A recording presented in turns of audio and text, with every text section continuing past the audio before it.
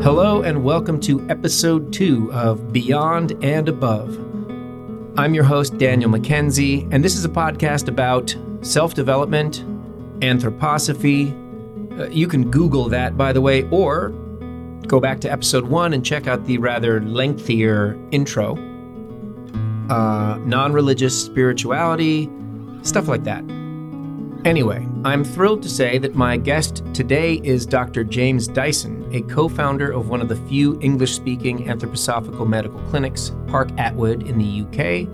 He has practiced as a doctor in Waldorf schools and in centers for social therapy.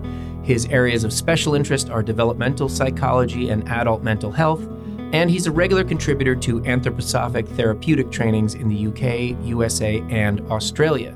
Dr. Dyson has also added psychosynthesis to his training, and he's a prolific lecturer of Rudolf Steiner's body of work in the healing fields.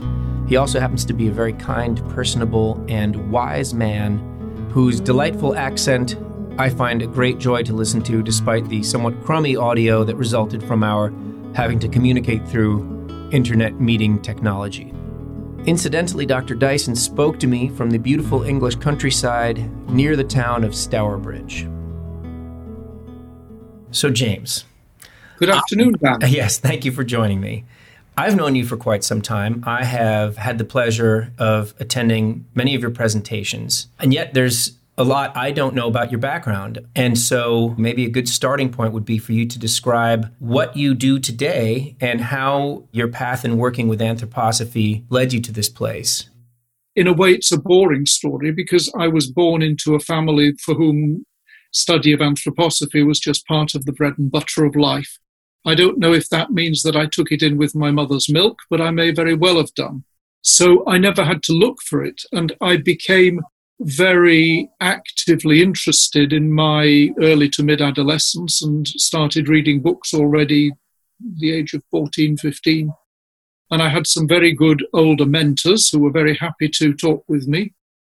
And so by the time I was 16, I decided that I would have to equip myself in life to do something that might be relevant for anthroposophy, and medicine presented itself. It was actually following a lecture that I heard from an anthroposophical doctor. I decided that I needed to turn my attention to what's the atom, what's the gene, and are human beings the product of animal evolution in the more traditionally Darwinistic way? Because I somehow thought those three themes belong to the present time, and unless I'm inside them scientifically, I can't expect to be a modern citizen. And it seems as though anthroposophy has got somewhat different angles on these things. So I thought, okay, so I finished my humanities at school and managed to get a scholarship to a pre-medical science course in London University, and that linked into a medical degree in Royal Free Hospital. That's very helpful to me and to anyone who might be listening to this. I think I'm almost envious of the fact that you were born into an anthroposophical family, although given my own family, I might have rebelled against it had that been my case. So everyone has their own karmic path, I guess. Did I rebel? In a way, I did. I rebelled against some of the ways in which anthroposophy had been represented to me in my adolescence. I made my own relationship to anthroposophy very independently after I left home and when I was in London. And it involved quite a major deconstruction of how I saw anthroposophy, and for that matter, how I saw myself in relation to anthroposophy. I suppose I sailed into it very much intellectually and on the back of an intellectual appreciation. What happened was that I confronted my intellectual understanding and began to see that the intellect could never hold the reality. And when I realized that the intellect could never hold the reality, I realized that the so-called reality that I'd previously thought myself to be living in was something more like a shine or an illusion. The carpet was pulled away from under my feet. And in the light of that, I looked back and said, why did nobody ever tell me this? And that was how my rebellion happened. But I came through it. It wasn't a breakdown situation. I didn't miss a day's study or anything, but it was a sense life will never be quite the same again. now. So I want to probe a little bit more into this turning point. I don't know if it's accurate to describe it as an epiphany, or was this kind of an inner meditative experience, or was it sort of like an aha moment you had while reading or taking a walk in the woods? How did this moment come about? It was a shock. It was closer on being a trauma than it was being on a peak experience, put it like that. I said it was like the carpet pulled under my feet, or another way of putting it, it was as though I hit the buffers and I was stopped in my tracks. It was as though I looked back into myself and saw the extent to which my own sense of identity was bound up with something that I now saw had got an illusory element to it. And so it was a little bit like, oh my goodness, I have to say goodbye to myself. I have to say goodbye to something in me. And I would say for several weeks, I remember walking along and just thinking, I'll never feel comfortable in myself again. But of course, what happened was that over the course of the next year or two, I developed a new way of finding that comfort. Comfort isn't the right word. Finding that new stability, that's better put. But it was an experience that's never left me. It's really compelling, and it's, in a way, it's not an unfamiliar tale. If you think about what we've heard about way back to people like Martin Luther, who apparently had some epiphany experience one day and then turned from a drinking, whoring, indulgent guy into who he became, or even Eckhart Tolle, who's a popular contemporary spiritual philosopher, now talks about having this experience, although sadly for him, it apparently involved 2 years of sitting on a bench somewhere, whereas it seems like you were able to maintain your center and pursue your studies. So it is kind of an initiation tale to have this witnessing self be born. I think that's a very good way of putting it, Dan. That's extremely good. And it did have a certain consequence in the way I approached life and other people. It led to a bit of a rejection of what I'd had before, how anthroposophy had been brought to me before. It enabled me, if you like, to cut my psychological umbilical cord with my family, which is, I think, always an important thing to do. And it didn't terminate a relationship, it just took it into a new stage. And I did also take a far more critical attitude from there on in towards other people. And I think that critical attitude towards other people, I brought antipathy towards other people. I started to say, well, how is it with all these people that I've had to do with up until now? Have they realized that this intellectual approach that they bring, insofar as they do, is only half of the truth? And sometimes I came to the conclusion that perhaps they hadn't woken up to that. And then I had to deal with my own sense of arrogance, and even in a very mild way, one would have to call it narcissism. There was, if you like, an illegitimate compensation that I projected out some of my own pain onto others for a while. And as I started recognizing I was doing that over a period of 12 months, I sort of realized that this could go wrong if I didn't pick myself up on it. I'd wager that's also not uncommon among people who have experienced such a radical shift in perception. So transition us, if you will, from that early epiphany into what later became your calling or your mission. The journey between the more historical and the more contemporary. I think the bridge for me could be even Lord of the Rings. The three things that impacted on me are, I think, fairly simple but fairly profound. The one is that the future of the world doesn't live with the wise and experienced magicians or elves, but it lives with the hobbits.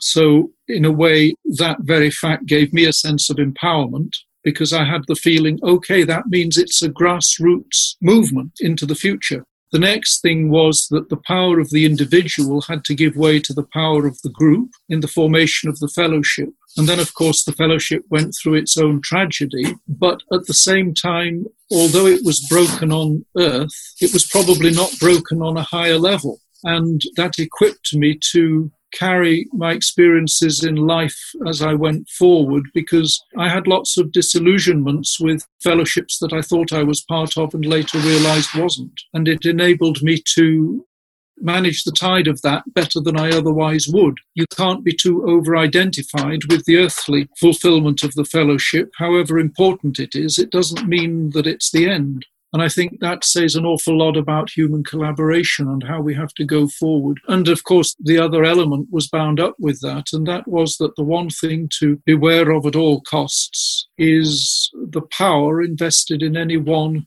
entity. Be that entity an individual or a person. Power corrupts. Power corrupted Boromir in Lord of the Rings. Gandalf simply wouldn't take the power on because he knew that he wouldn't be able to handle it.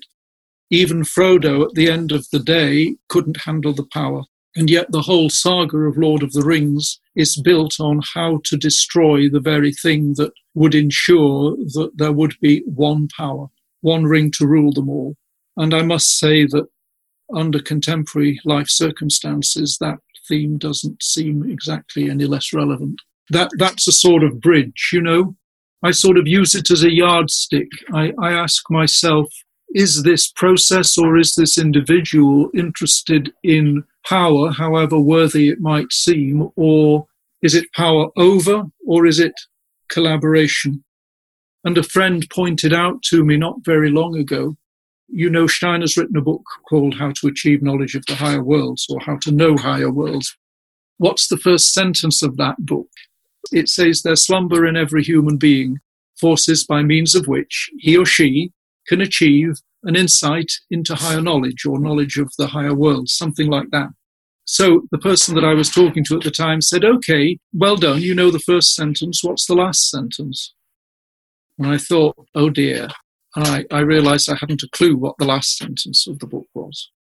And she said, well, look it up. So I kind of did. And what it says to the effect is the spiritual teacher on the white path will refrain from passing any kind of advice onto any other human being to the extent that that other person is not committed to working in collaboration with others. And that seemed to me to be the most powerful statement. And it brought back the whole of the Lord of the Rings saga to me. So Lord of the Rings has been very important in my life. One of the things that has drawn me to the anthroposophical stream and kept me in it, even as there are seemingly so many options in the contemporary world of non-religious spirituality. And there's, I think, a lot of worthy content. But in a genre which is most broadly described as self-development, there's a sense within anthroposophy that self-development is actually a tool for communal service, for service of the greater good. The concept isn't I'm going to develop myself so that I can become more powerful or successful or closer to God. You know, I can elevate myself in some way, even if it's in a spiritual sense. And many other streams seem to carry this feeling of I need to elevate or distinguish myself in some way. Anthroposophical self-development seems ultimately connected to social responsibility. Those things are literally interwoven in the anthroposophical understanding. So what do you feel in the current climate, where it doesn't take a spiritual sage to recognize that power is being wielded in a selfish and even reckless way? How do we meet these external circumstances? And how does your work play into that? How do you feel called to service? Is there a theme, a thread, or something else? Well, I suppose if I start with what I'm not, I've never been particularly an activist. I've certainly not been a political activist. That doesn't mean I haven't had political interests, and it doesn't mean I've been closed to the political life. And I certainly have always recognized that the human being is primarily was it Aristotle who said, a social animal? So in that sense, we're all political. But I have never been party political or narrowly political. We're speaking during a period of lockdown, and we must acknowledge that elephant in the room. And I have lots of concerns about the present situation. But my work is now largely in psychology. And why is it in psychology? It's not out of any academic consideration. Most certainly not. It's that psychology seems to me to have replaced in our cultural milieu what was in Steiner's day philosophy. I mean, people who were culturally awake in the last part of the 19th century and even on into the 20th were philosophers. I mean, that was not only the time when the German idealistic philosophers were still around, but it was also in England the period of time of Wittgenstein and Bertrand Russell and many others, Merleau-Ponty, and cognitive science and philosophy were very important within the cultural life. Now that waned more or less from the early 20th century onwards, and what then emerged was psychology, particularly through the work of Freud and through psychoanalysis, and then it exploded.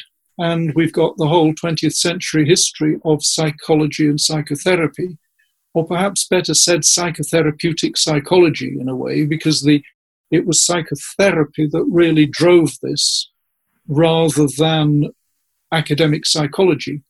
And this, of course, opened up the whole realm of what is human relationship. It also opened up the whole realm of what is the unconscious. It also opened up the whole realm of sexuality. And these became really, as the 20th century progressed, and particularly as we emerged in the 60s as the new generation in the 20th century, the post-war generation, these were the key questions, even within the hippie movement and the movement that was saying a very strong no to society as it had then become in the 60s. There was a very strong sense of the personal relationship being critical.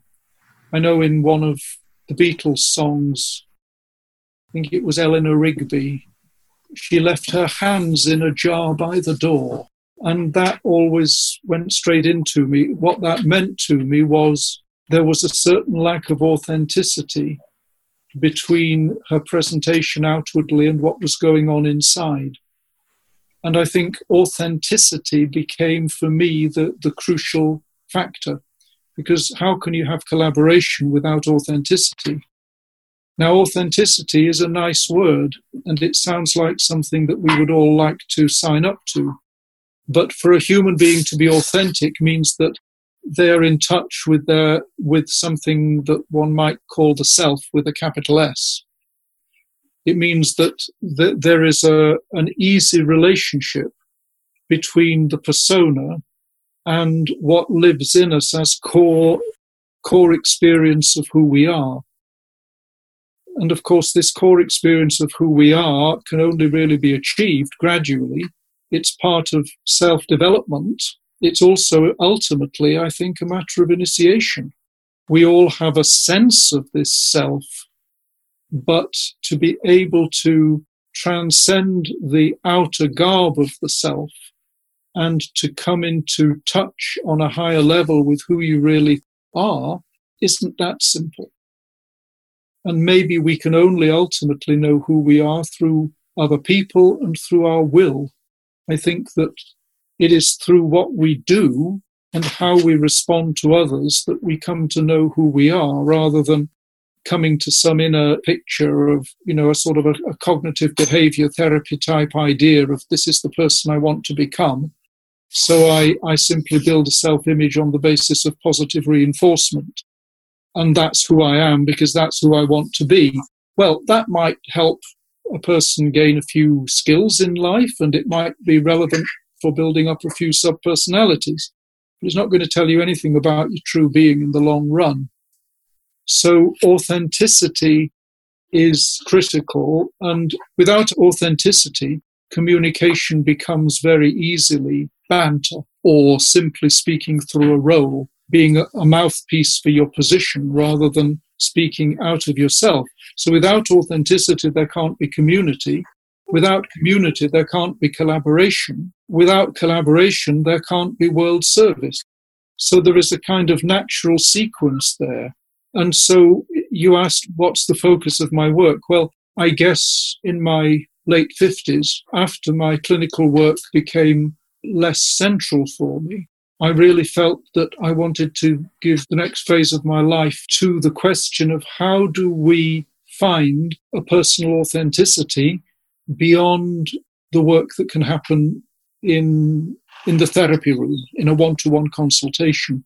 So although in my teaching I do bring a lot of content, and I am a mind-oriented person, I can't get away from that. I've grown more gradually into being a relationship-oriented person in my teaching. So I feel that my work as a lecturer is more on the decrease and my work as a facilitator is more on the increase. But the two go together because knowledge without experience is no worse or better than experience without knowledge. And I think here I go along completely with Ken Wilber. I heard an interview recently from Ken Wilber in which he was making that point from many different angles. Experience is not the answer, but neither is knowledge. It's the interweaving of the two. So if we're talking about being authentic, then we're talking about the transition from the human psyche to the human spirit. And Assagioli in Psychosynthesis, and this completely dovetails or matches with anthroposophy, spoke about two different aspects of psychosynthesis. He called the one the personal psychosynthesis and the other the transpersonal. The transpersonal journey is the journey that takes you across the so-called threshold into non-sensory reality, the world of being that lies behind the sense-perceptible world. And Assagioli's particular way into that was more through, I think, the theosophical tradition, which is very close to the anthroposophical tradition, actually. And on the other hand, he emphasized the personal psychosynthesis, in which he much more acknowledged the work of the traditional psychoanalysts, in which he said you have to put your own house in order first. You have to regenerate your personality for every step that you take in stepping beyond your personality into the spirit, in order that you don't create a basic split in yourself. And Steiner said the same thing, but he said 3 steps in moral development for every 1 step in spiritual. And I think by moral, he really meant take a good look at yourself and put your own house in order. So authenticity has to do with bringing those two tending to diverge aspects. The natural tendency is that these diverge. We have to bring them together by a conscious act of will. That's the thrust of where I feel my motivation is. So what you said about experience and knowledge and this sort of yin-yang interrelationship between them, we have this image of the spiritual seeker crafting in their own work in solitude a relationship with this world of pure consciousness in a way by dismantling the various sheaths that come from their experience in the world of sense perception.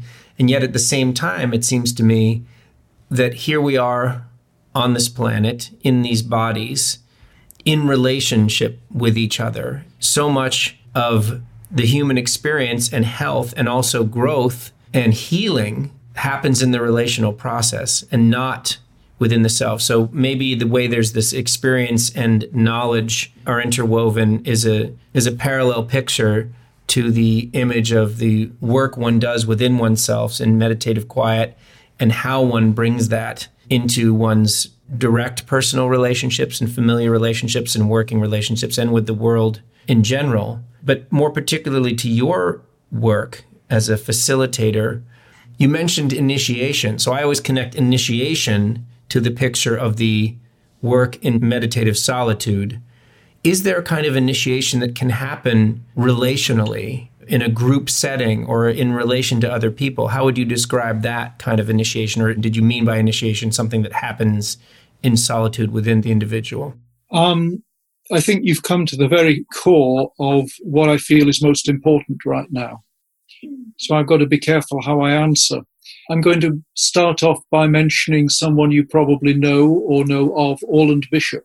Yes, indeed. I've seen him speak. I recently read his book, The Seventh Shrine, and in that book he uses the word initiation very often. Now, Orland, whom I have met, is someone who's also been very involved in initiation from African sources. He was a pupil of Credo Mutwa, whose book I also read in my adolescence, interestingly enough.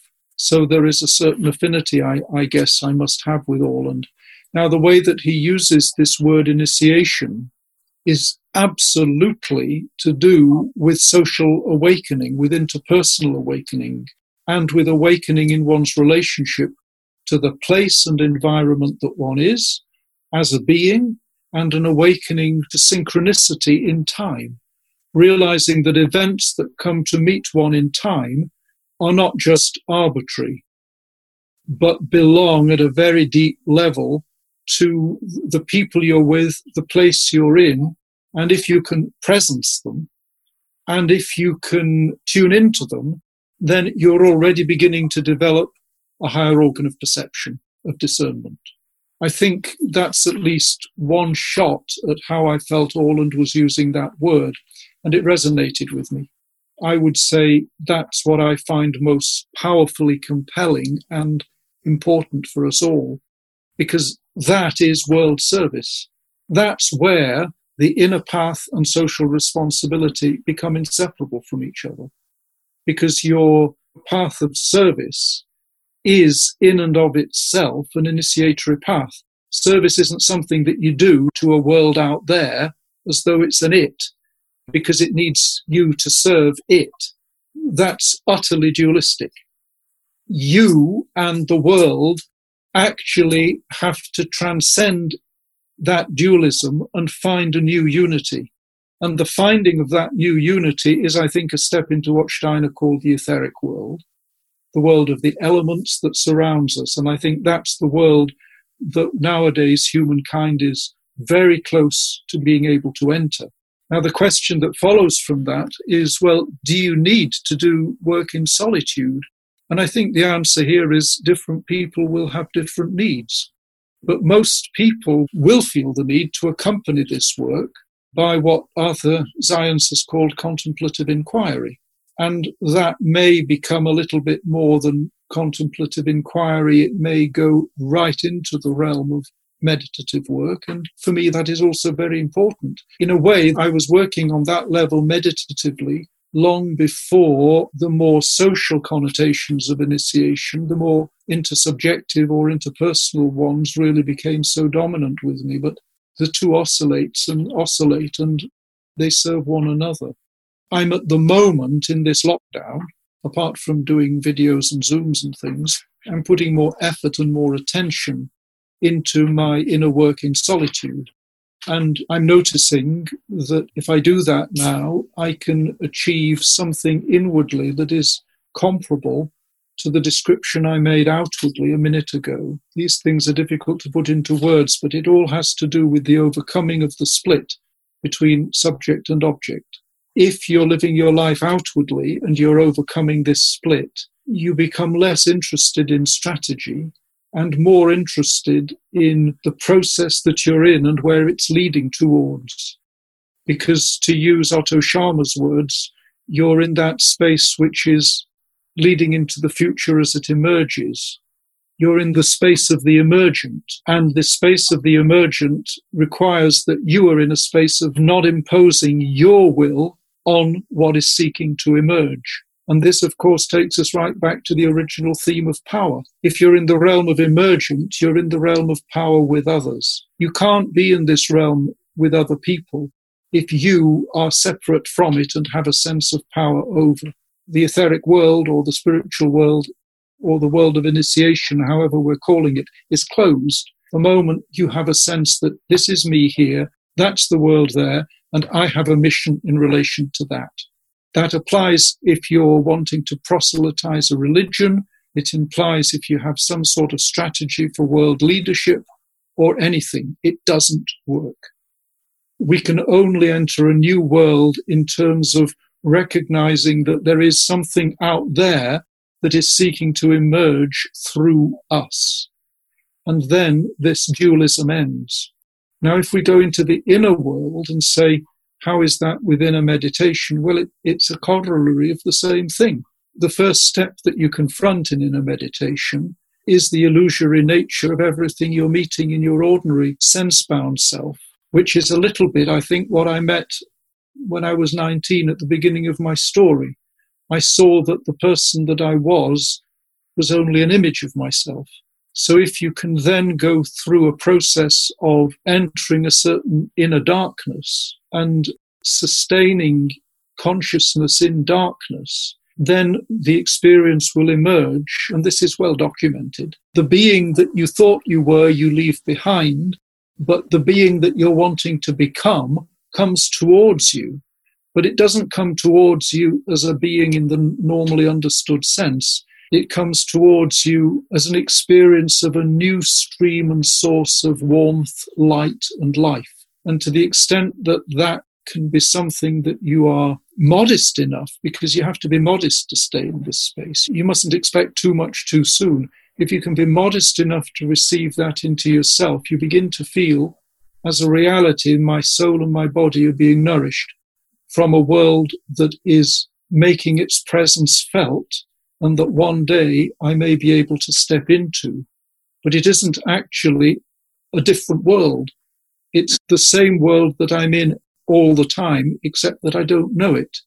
So there is a kind of corollary of what I was trying to describe in terms of leading from the future as it emerges, as Otto Scharmer has said.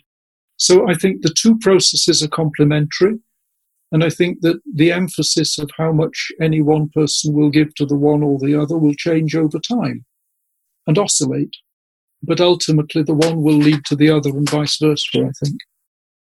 I feel that it was so richly loaded with wisdom that there's hardly anything I can add to it, but I can't wait to listen to this conversation and take it in again. Much of what you've said has been an affirmation for some of my own thoughts and experiences, and it's just such a pleasure to engage in this authentic dialogue. So thank you so much, James. I'm aware of the fact that you have another meeting coming up.